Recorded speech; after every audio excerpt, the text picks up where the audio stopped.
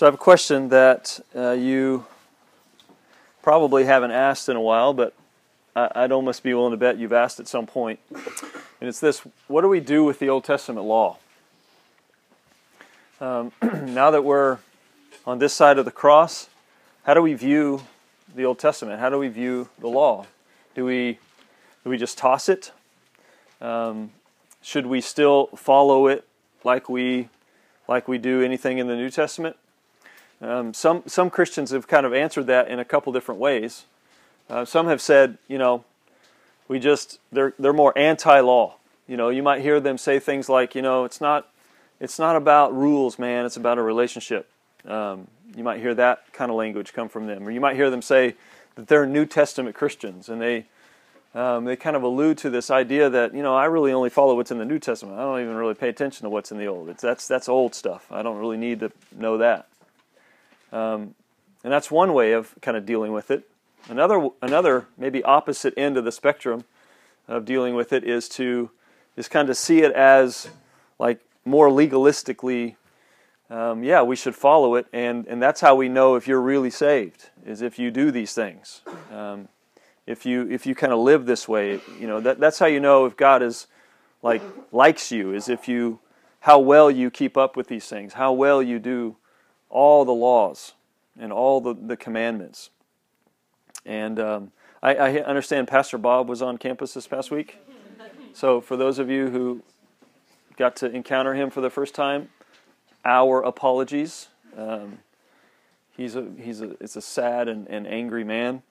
But I guess he heard, and Kelsey told me this past week, that she heard him say that he hasn't sinned since 1983. Did anybody hear him say anything like that? Has anybody heard him say anything crazy like that? I never heard him say it. Kelsey said she's had several interactions with him, and she said she heard him say that.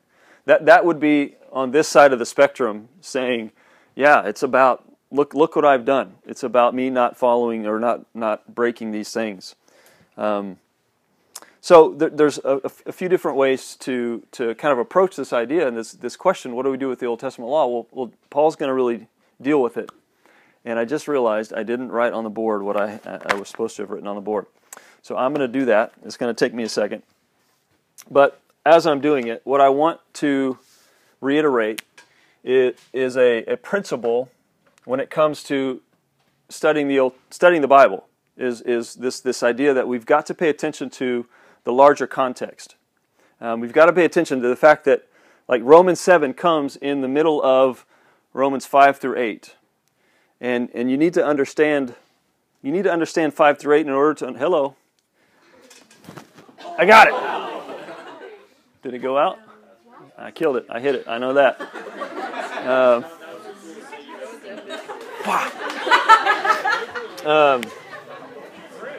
It's over there somewhere. Oh, sweet. It's dead. We got it. For those who are listening, that was a wasp that flew up, and I hit it, smacked it out of the air, and I killed it. All right. Now that I've lost you, so Romans 5. So in Romans 5, you have this. That is a G. Romans 5 starts off, 1 through 11 starts off by saying that we have peace with God through grace. That we have peace and reconciliation with God because of Jesus through grace. And then 5:12 through 21, I believe, says we're free from death. So 5:12, okay, there's a reason why I'm writing it sideways, you'll understand in a second. 5:12 through 21, it says we're free from death. 6, all of chapter 6, I think it's 23, says we're free from sin. And then in 7, which is where we're at today, 1 through, 25, says we're free from the law. And then Romans 8, and this is the hard one, is new life in spirit. New life in the Spirit. So, this is where we're at today. So 1 through 6, here's the different sections. 7 through 12, 13 through 20, and then 21 through 25 are the different breaks in which we're going to read it. So, Paul comes in and he says, listen, because of the peace and reconciliation through grace, we are free from death, which is amazing. We're free from sin, which was last week. And now he's going to say we're free from the law. And he's going to describe what that means. All of it pointing to this idea of our need for a new life in Christ, for a new way of living. And so he starts off. So I want to explain this word law. A couple times it's going to be used. It's going to be used in two different ways. It's used, 17. Actually, somebody said it's referenced when you think of like the word commandment or all these different things about 30 times just in the chapter 7 alone. But it's used in a couple different ways. One is the Mosaic law. So it's describing this system of remaining in right relationship with God. It's the way in which God gave the Israelites to stay in relationship with Him. And so it kind of came to stand for a representation of what makes them right before God, is this Mosaic law, that living by the law, living under the law. Another way he's going to use it is more of like a principle to live by. So you'll kind of see him maybe switch back and forth, but mostly the first part of chapter 7, he's going to use it in terms of Mosaic law, and at the end of 7 and into the beginning of 8, he's going to use it to describe more of like a principle to live by. So that's that. But here's basically what he's going to say about the law. He's going to say that we are free from the law because the law was never meant to save us. The law was never meant to save us. Instead, what ends up happening is it shows us how sinful we are. That wasn't its intent. That wasn't the original intent of the law. The law was given as a way for God's people to stay in relationship with God. It was given as a way to show people how to live in freedom. And because it was so holy, when people encountered the law, it just showed how unholy they were. And it demonstrated and it revealed their sin. So we're free from the law because the law was never meant to save us. Another thing he's going to say and describe here is that we're free from the law because the law was never meant to transform us into righteous people. It was never meant to sanctify us either. So he's going to describe that towards the end here. He's going to describe this inner turmoil that may exist. And all of this, like I said, from 5:12 through the end of 7 is to kind of lead us to and point us to our need for a new way of living. A new way of living by the Spirit. So, let's start. Romans 7, starting verse 1. Let me say this. 1 through 3, he's going to use a marriage illustration. Okay, he ended chapter 6 using slavery as kind of an illustration. He's going to begin chapter 7 with a marriage illustration. And then he's going to explain why he's using that illustration. So he's very, very clear in this first little section here. So here we go. 7 verse 1. Or do you not know, brothers, for I am speaking to those who know the law, that the law is binding on a person only as long as he lives. For a married woman is bound by law to her husband while he lives. But if her husband dies, then she is released from the law of marriage. Keyword, released. Accordingly, she will be called an adulteress if she lives with another man while her husband is alive. But if her husband dies, then she is free from the law. And if she marries another man, she is not an adulteress. So don't get caught up on the adultery talk. The whole point of him describing that is to show that death is what frees us from the law. It's this illustration. Because when two people get married, I don't know, anybody been to a wedding recently? Maybe in the last couple of days? When two people are married, it is till death do us what? Part. Very good. Till death do us part. And so when one dies, then the other is released from that covenant or that contract that they made for their life. But if one dies, then the other is released from that to marry another. That's the whole point. But he explains that very well in the next few verses. Here we go. Verse 4. Likewise, brothers, you also have died to the law through the body of Christ, so that you may belong to another, to him who has been raised from the dead, in order that we may bear fruit for God. So at the end of chapter 6, he talks about when you are enslaved to sin, it produces fruit that leads to death. But when you're enslaved to God, it produces fruit that leads to righteousness. He's continuing the fruit idea here in verse 4. And then he says in verse 5, and I'm going to say this, 5 and 6 are the key to this whole chapter. 5 and 6 really are the point of this, that we're free from the law. He's going to explain it really well. And actually, I think he's going to set up the dichotomy that he's getting ready to introduce for the rest of this chapter and into the next. Okay, I'll explain what I mean. Verse 5. For while we were living in the flesh, our sinful passions, aroused by the law, were at work in our members to bear fruit for death. But now we are released from the law, having died to that which held us captive, so that we serve, remember, because we're slaves to God, we serve in the new way of the Spirit, not in the old way of the written code. So, it's by death. So when he says that you've died to the law, what he means is, we learned this last week in chapter 6, that if anyone is in Christ, we've been buried with him in baptism, right? To raise and to walk into a new life. That's what he said at the beginning of chapter 6.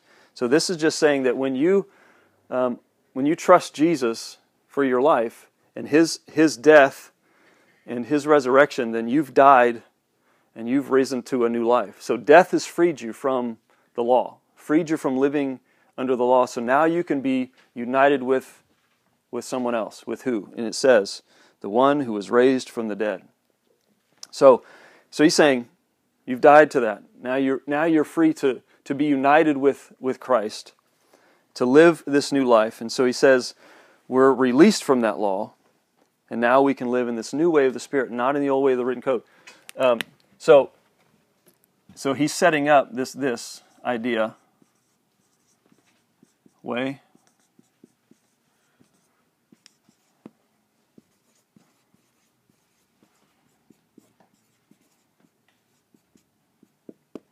old way or way of the flesh versus the new way and the way of the Spirit. And the old way is what he's getting ready to describe right here. And the new way is what he's going to describe in chapter 8. Okay? That's what I think is happening. Verses 5 and 6, if you read it, if you just skipped from 5 and 6 to 8:1, it would be a really smooth transition. So I think, okay, and I say this with lots of hesitation because I've done lots of reading and studying on this. I think 7 through 25 is like this really long parenthetical note about how life under the old way of the written code, life under the old way of the law, was never meant to save us. It's not the law's fault. It's sin in us. And it was never meant to sanctify us. It was never meant to make us holy people. And so I think that's where he's going. And he starts each of these, he starts this section and this section with a question. And then he kind of answers that question. And he's done this before. We call this diatribe. This is like this literary device that he's using because he's going to ask a question that he assumes his audience is asking. And then he's going to answer that question to kind of engage his audience. So he says in verse 7, what shall we say then? Is the law sin? By no means. There's that word, meganoita. It's the strongest no Paul could use. By no means. Yet, if it had not been for the law, I would have not known sin. For I would not have known what it is to covet. So he picks covet as an example, okay? In the Ten Commandments, I believe it's number 10. I would not known what it is to covet if the law had not said, "You shall not covet." But sin, seizing an opportunity through the commandment, produced in me all kinds of covetousness. For apart from the law, sin lies dead. I once was apart from the law, but when the commandment came, sin came alive, and I died. The very commandment that promised life proved to be death to me. For sin, seizing an opportunity through the commandment, there's that phrase again, deceived me, and through it killed me. And so the law is holy. Here's his answer. The law is holy, and the commandment is holy, righteous, and good. In other words, the law is not the problem. The law was meant for good purposes. The law was righteous and holy. But when the law came, all of a sudden, sin that was in us sprang to life. So that's what Paul's describing. So here's what he says about sin. Here's what he says about the law and sin. He says the law reveals sin. The law provokes sin. The law condemns sin. And he says, and with the law, when the law came and sin came to life, the word opportunity there is this interesting word that means like set up a base camp. So sin came to life, set up a base camp, and operated from it. It's kind of an interesting idea. But he says, and I died. It killed me. So obviously he's not talking physical or literal. He's talking more of a spiritual death that took place. So the law is like a flashlight. And here's what I mean. So this happened to me when I was in high school. Me and my friends were at a baseball game outside of town. I had my parents' 1986 Ford Thunderbird? Yes, Ford Thunderbird Turbo Coupe, 6-speed. Okay, so it was a manual transmission, had 6-speed. And so I decided to take the long way home to show off my car, my parents' car, whatever. And so we take this long way home. I'd never been. My friend said, "Oh yeah, you can go this way. We'll take the long way, blah, blah, blah. It's this really cool highway, windy road." So we're driving down this road. It's 11 o'clock at night. I'd never been here. And all of a sudden the radio starts kind of going in and out, and then it goes out. And then the dash lights start going in and out, and then they go out. And then my headlights go out. And then the car dies.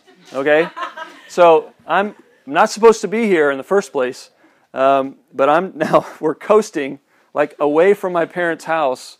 And on this road I'd never been. And so we eventually, luckily the moon was bright. We eventually come to this place. We pull over. Now, if I was mechanically inclined and had the ability, I probably would have tried to, figure out what was going on. I didn't. We just ran to the nearest house, and because we didn't have cell phones back then, I know. Went to the nearest house, called somebody to come get us. It was a big mess. My dad was not happy. But anyway, if I had the tools, okay, and the know-how, what I would have done was I would have gone to my glove box or my trunk, and I would have grabbed a flashlight. Because the flashlight at that moment becomes a really helpful tool to help expose the problem. And I would have noticed at that time actually was the alternator belt had gone out, okay, and it eventually killed the battery, killed the car. So that's what I would have seen. But the flashlight can't fix that problem. But the flashlight can go back to the trunk, and if I had the tools, and again the know-how, which I don't, I would have been able to shine the light on the tools, on the solution, but the flashlight itself cannot fix the problem. And in the same way, the law is this way. The law became this flashlight that exposed sin in us, revealed sin in us, and pointed to a solution, but was never meant to be the solution. So the law was never intended to be our Savior. So then he asks another question. So he's thinking what they might be thinking. So if sin came from the law, and if sin produced death, did the law bring death? So that's the question in verse 13. Did that which is good then bring death to me? And again, by no means. It was sin producing death in me through what is good, in order that sin might be shown to be sin, and through the commandment might become sinful beyond measure. So it's helping. The law has just helped us see what's there, and it's shown it to be what it is. help us to see that we're sinful beyond measure. It's a drastic term. And then he goes into this description of this inner turmoil that may exist for those trying to live under the old way of the written code. He says, For we know that the law is spiritual, but I am of the flesh, sold under sin. For I do not understand my own actions, for I do not do what I want, but I do the very thing I hate. Now if I do what I do not want, I agree with the law that it is good. So it is no longer I who do it, but sin that dwells in me. For I know that nothing good dwells in me, that is in my flesh. For I have the desire to do what is right, but not the ability to carry it out. For I do not do the good I want, but the evil I do not want, I keep on doing. Now if I do what I do not want, it is no longer I who do it, but is sin that dwells in me. So he's a little redundant here. He says this a couple times. He's stating and restating what happens when a person who is trying to live a holy life under the law, and no matter how bad they want to be holy and righteous, the law just keeps showing them that they can't. So notice the word I in this, okay, in this whole letter. So a lot of ink, believe it or not, a lot of ink has been spilled over trying to figure out who the I is in this chapter. Okay, I don't know if you've came across this. I don't know if how many of you before tonight, actually this week, how many of you this week have read through chapter 7 of Romans? Okay, so maybe half or so, maybe more. So there's a debate on this, and let me tell you, it is extensive. It's crazy. I'm not going to get into it. If you have questions, I'd love to talk to you about it afterwards. I have all this useless, that's not useless. I have all this knowledge that I'm not going to be able to use right now, because I don't want to get caught in the weeds of who the I is here. Because what I believe is happening, I stated in verses 5 and 6, he's introducing this dichotomy of the old way versus the new way, and that's what I think is happening. So I believe Paul is in the present tense I think you could change it to we. And he's speaking for all those who think that if we just loved obeying the law, we could fulfill God's righteous requirements. He's speaking to those who are trying to live by the old way of the written code. He's speaking to those who rely on their own strength to be the kind of holy people that God requires. And I think somewhere in that, I've hit all of us. I believe, at some level, all of us have attempted by our own strength to kind of please God by just really trying to be better. And I think that's what he's hitting at some level. So have you ever thought, if only I just wanted to do the right things, then surely I would do the right things? And Paul says, yeah, that's not how it works. Knowing what the right thing to do and wanting to do the right thing without the Spirit. So notice start in verse 7 through 25, the Spirit's never mentioned. And I think that's significant because he's mentioned in verse 6, 5 and 6. It's mentioned there in verse 6, but not mentioned in this whole inner turmoil dialogue thing that's happening. So that's what also helps me understand who I think Paul is describing. I think he's describing a collective we of those who, and Paul has done this, tried to please God by living righteously under the law and trying to follow it perfectly.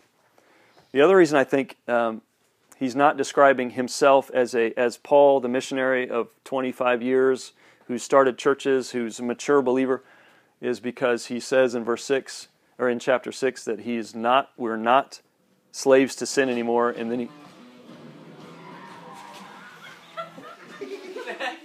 Sweet.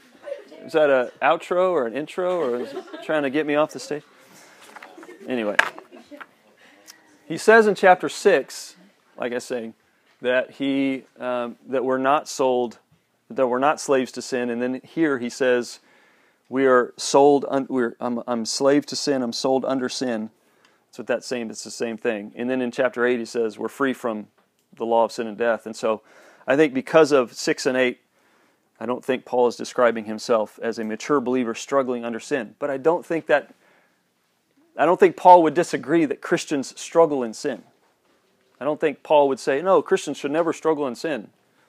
So then, question, like, how do we understand our struggle as followers of Jesus? How do we understand our struggle in sin? How does God view our sin? And how do we respond to Him? And that's what we're going to talk about in the second half. But I'm not quite done with this first half. So, the law was never intended to sanctify us, to make us holy. It was never intended to transform our hearts into the kind of people who could be the righteous people God requires. The law, in some sense, was powerless to make us righteous people. So let me finish here in verse 21. So I find it to be a law, and I think he means principle. Okay, I find it to be a law that when I want to do right, evil lies close at hand.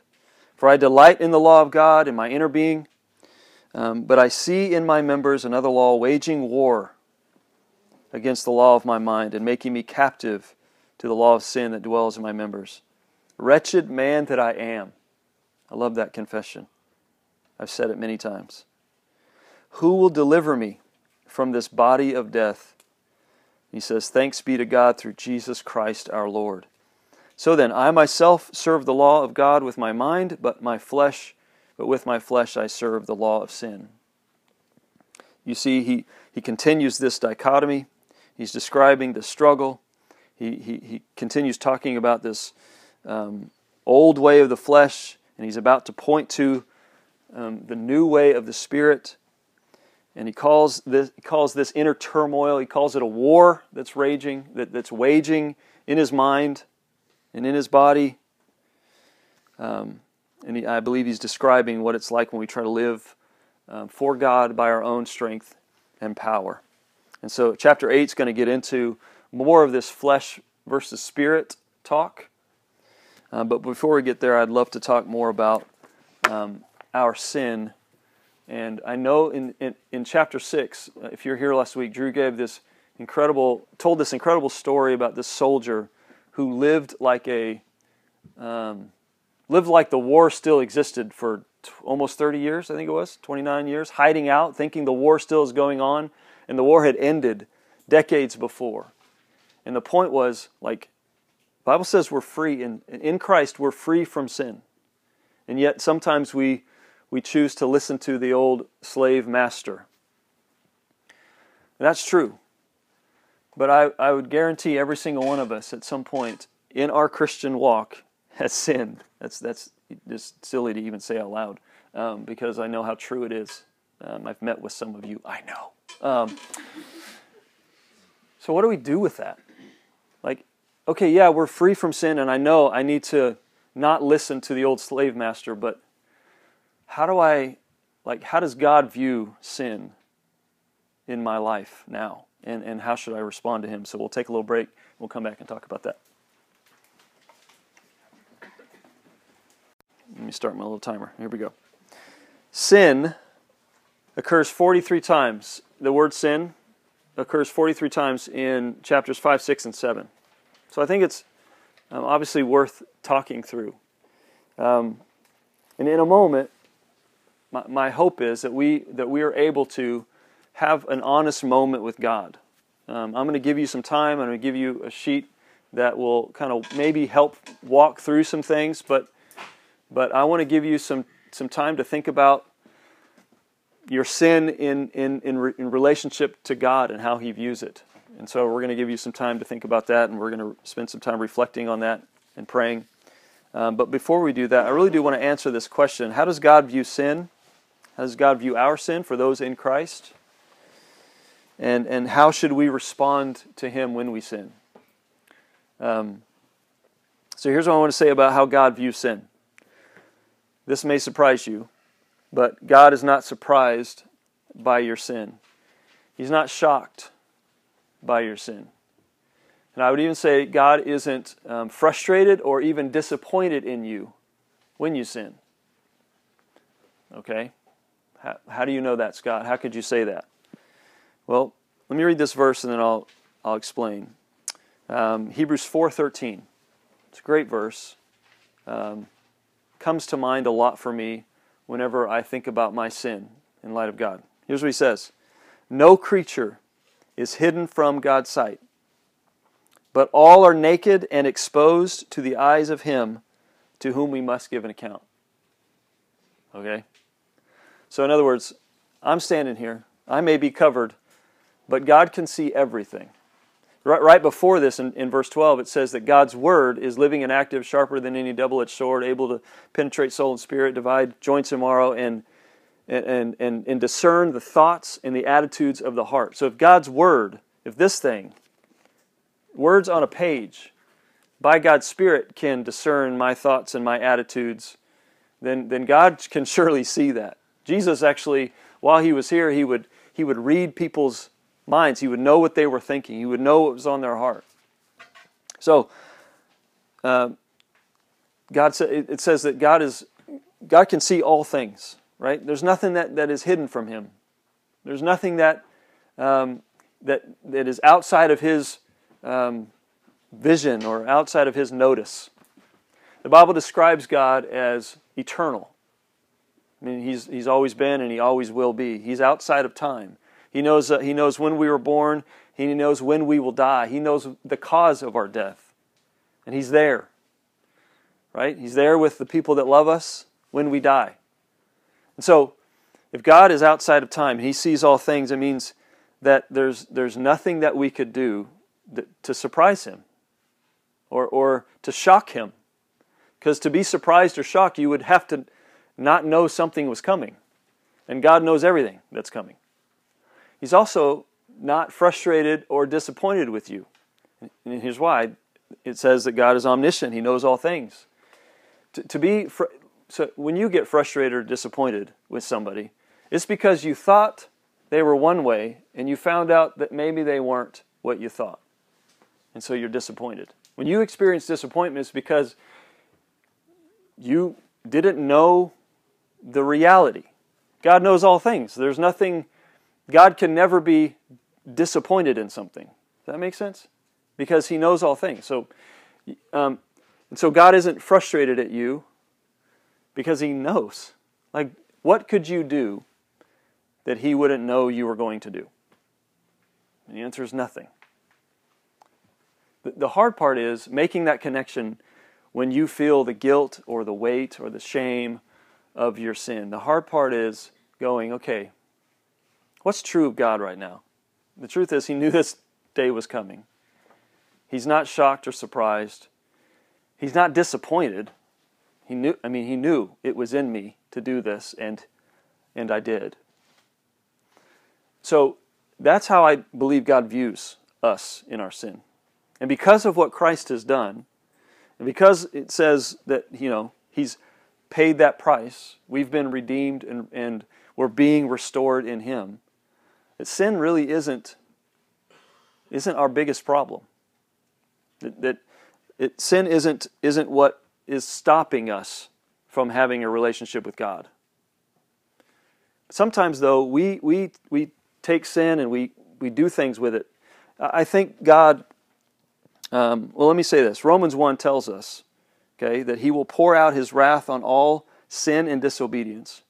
Romans 3 tells us, amazingly, that Jesus took that for us. And then Romans 5 tells us that we have peace and reconciliation with God because of Jesus through grace. So, nothing that we do would surprise and shock Him or frustrate Him and disappoint Him because it's been paid for. So then where does that leave us when we sin? Like, how do we understand this? And I think we get tripped up because sometimes we project either how we would react onto God, or we sometimes project how our parents reacted to us when we messed up onto God. And so, but I do think God hates sin. And I do think God hates what happens to us in sin. In the same way, oh man, I don't have my phone. Drew, I need you to get my phone out of my bag. It's in the front pocket. I have pictures I need to show. But I do think God hates what sin does to us like a father hates it when a child disobeys and gets hurt. Okay? So, several years ago, we were living in California, and thank you. And we were at church. Trace was 3 years old, and he was running around, and my wife had told him several times to stop running, because when he was running, he was crazy. If any of you know my son, it's just true. He was running around crazy, so he tells Kylie, who was like 8 at the time, okay, go get your brother, go find him, tell him to stop. And so then it went from Trace just running around like normal to Trace running from his sister, which became a whole new game that he loved. And so he was running like this, running, right? And then just turns around, and this solid wood, he's like this tall. So this solid wood table, he hits full force just with his teeth. Amazingly, nothing else in his body hit this table except his 3 front teeth. Knocked him completely out right away. And he's so Kylie comes running back in, like freaking out. Trace is hurt, right? So we run in there, and this kid is laying in a pool of blood.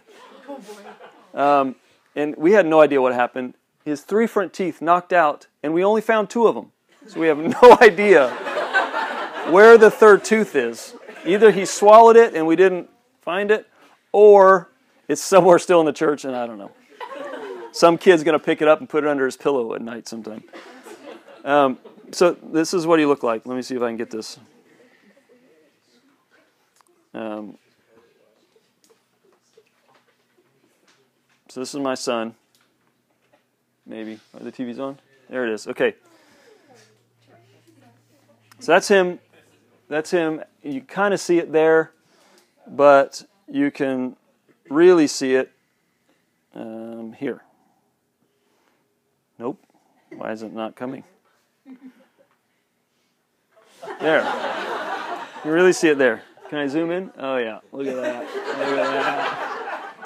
So for until he was, I don't know, 8, 9, 10-ish, he's missing 3 front teeth. And we were worried that when they grew in, they were going to be all snaggly and crooked. But no, they grew in pretty straight. But anyway, so he's missing actually 4 right there. That lower tooth didn't happen that day. But anyway, so, when I see that, it's like I get frustrated because we're telling you not to run, and this is why, because you're going to get hurt, right? So there's this anger, but I'm not mad at him. I'm mad that he's hurt. I'm freaking out because this is our first ER trip from all of our kids. This is our first one, and so, but God doesn't react that way because God would know that was coming. You see what I'm saying? But He still hates the pain that sin causes in us. So, what is an appropriate response to God when we sin? And so I have 5 words. Okay, you can write them down. You can put whatever you want to put by them. But here's the first one. It's humility. I'm just going to give you all of them. Humility. Confession is an appropriate response. We're going to do some of that tonight. Repentance is an appropriate response. Trust. Worship. All these things are appropriate responses to a God who said, your sin is forgiven. Past, present, future. It's been paid for in Jesus. You're free from the burden that sin places on you. We're going to sneak peek to next week. I can't help it. But there's no condemnation for those who are in Christ Jesus. So the appropriate response to a God when you sin is humility, not blame. Not, God, why did you make me this way? God, why did you give me those parents or that circumstance? Or, they did this and it's not blame, it's humility. It's what David says in Psalm 51. Against you and you only have I sinned and done what is evil in your sight, so that you may be justified in your words and blameless in your judgment. If you haven't read Psalm 51 in a while, it's worth reading. David writes this psalm after he commits adultery with Bathsheba, another man's wife. Then he has him, Bathsheba's husband, murdered in war because he was king. He'd do whatever he wanted. He had him killed. And then he lost his first child because of his sin. God told him when finally he got a hold of him, listen, your son's going to die. So you think about this, like David, adultery, murder, lost his son, all because of his sin. And yet when David worshiped and prayed, fasted and worshiped, and then when God's answer came by the death of his son, he got up and went back to king. But at some point it says he wrote Psalm 51. And he wrote this beautiful psalm of repentance and humility and confession. So it's humility, not blame. It's confession. It's not ignoring the problem. It's confessing it. Confession is claiming what's true before God. And that goes with our sin. That also goes with what we believe. It's claiming what's true. So this is what I did. God, He already knows. It's just kind of for your benefit, actually. It's really helpful for you to be able to admit to Him, this is what I did. This is why I did it. This is what I wanted. And I realized, God, I was wrong. I realized that was me chasing after your creation and not you. That was me chasing after selfish purposes and not you. It's confession. It's not ignoring it. It's repentance, not apologizing. It's not saying I'm sorry. That doesn't do it. Repentance is a changing of mind and a change of direction. It's thinking rightly about what you've done. It's thinking rightly about what God would want, and it's turning from that to Him. It's trust, not self-pity. It's if He says you're forgiven and free, it's trusting that and believing it and acting in it. It's not, oh, no, I'm such a terrible person. God can never love me. He could never forgive me again because I told Him I wouldn't do it and I did it again. I mean, He could never. It's not. That's self-pity. That's me focused. I've heard several people actually say, yeah, I know God forgives me, but I just can't forgive myself. So think about that. Let's weigh those two things. The God who created all things, created you, King of the universe, He says, because of Jesus, which was a huge cost to Him, you're forgiven and free. And you say, yeah, but I don't feel like it. And I don't feel forgiven, so I can't forgive myself. Which of those has more weight to it? Weigh it out. That's what Drew said last week. Count the cost. Calculate the truth. And you'll see God's Word is worth trusting. And you can trust it. So it's trust, not self-pity. And it's worship. It's not you trying harder.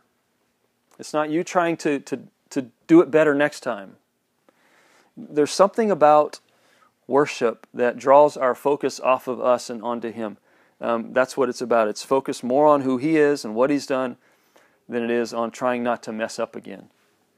God's goal for you isn't that you would live a perfect, sinless life. I don't know if He.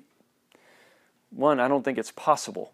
So, I think His goal for you is to fall more in love with Him, because something happens when I grow in affection for God, when I grow in greater love for God. It seems to take the loves I have for the things of this earth and the same things in this world, the things that draw me away from God, and it replaces it with a greater love for God. And then everything else just seems to fall into its proper place. So I think all these things are natural and appropriate responses to God when we sin. It's humility, confession, and trust, and worship.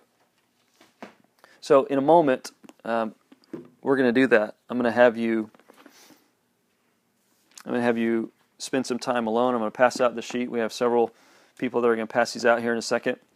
But before we do that, I want to read in 1 John chapter 1, verse 8 and 9. 1 John 1, 8 through 9 says this, "If we say we have no sin, we deceive ourselves, and the truth is not in us. If we confess our sins, He is faithful and righteous, and will forgive our sins, and forgive us our sins, and to cleanse us from all righteousness." So, God is made a promise that when we confess our sin to Him, He's faithful and just. He will forgive us. Like this should be, confession should be a time of, and it often isn't. It isn't for me. I have to work through and I have to think about what's true. But it should be a time of, okay, God, I get to confess this to you. You already know it, but I'm realizing it, and so I'm going to verbalize it and call it what it is to you. So, when I mentioned sin, when I mentioned your sin, what came to mind? What was the first thing that you thought of? Something that trips you up on a regular basis? And have you been able to name that and confess that to God? So we're going to give you some time to do that. So go ahead and pass those out. There's two sides to this sheet. The side that says a prayer of confession and a prayer of thanksgiving, we're going to actually read those together. So you can read them if you want, but we're going to read those together. There's a side that says consecrating the parts of our body. Now, I didn't write this. I got this from somewhere else. But I think this might help. If you, oh yeah, they don't have any. If you can't think of something, then maybe you can read through some of these parts of our body, right? Because Paul says, "Wretched man that I am, who will rescue me? Who will deliver me from this body of death?" There is something about our sin nature that it comes out in our body parts. It does. It just comes out in our hands or our eyes or there it is. You know, it's right in the middle. It's awkward, but I'm going to read it. Sexual parts. and honestly, I picked this because that was there. I mean, if you think about it, they're no different than any other part of our body. And yet, they seem to be oftentimes the parts that either cause the most problems for us or draw us away from God quickest, or whatever you want to say. But I just appreciate the person who put this together saying, yeah, we're going to deal with this. Because this is something, I love the line of after each one of these, it says, "We give you our," whatever, hands, "for they are already yours." And I love this confession of saying, God, like all of this is yours. And like I said, none of this surprises God. God's not disappointed in you because of sin. Yes, He hates sin. He hates it so much He sent His Son to die in our place because of it. But there's an appropriate way to respond to Him in it. And so, let me pray, and then you can spend some time confessing to God. God, thank you for this moment, and I ask that you would use this time for your purposes. God, that you would speak to us, reveal to us, help us to see areas that maybe we haven't confessed to you, and God, help us to be honest and open to you. In Jesus' name I pray. Amen.